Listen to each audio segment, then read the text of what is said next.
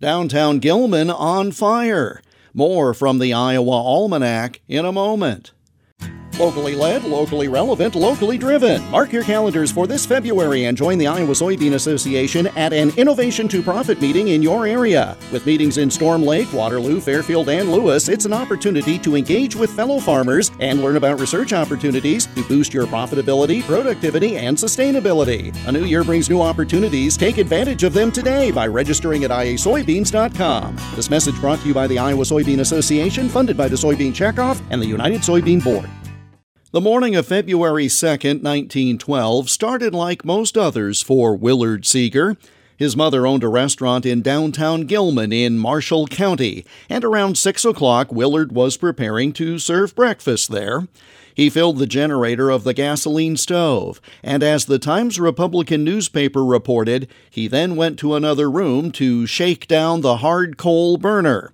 Willard Seeger had barely gotten out of the kitchen when the stove exploded, with flames shooting out in all directions.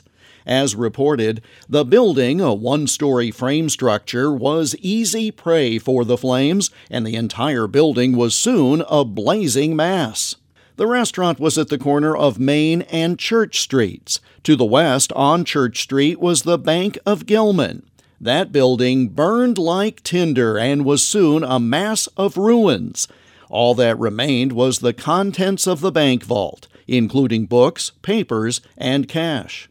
From there, the fire spread to a shoe store. While the building was destroyed, most of the stock was saved.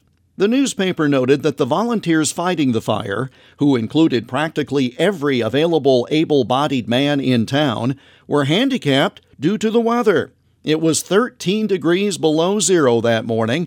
Water in the fire hose froze several times, so firefighters relied on buckets to get the fire under control.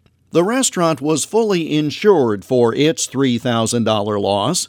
The bank, however, carried no insurance for its loss of $1,000. No injuries, though, were reported. 3 buildings were destroyed, and another housing the post office was damaged when a restaurant kitchen fire spread in Gilman on this date in 1912. And that's Iowa Almanac for February 2nd.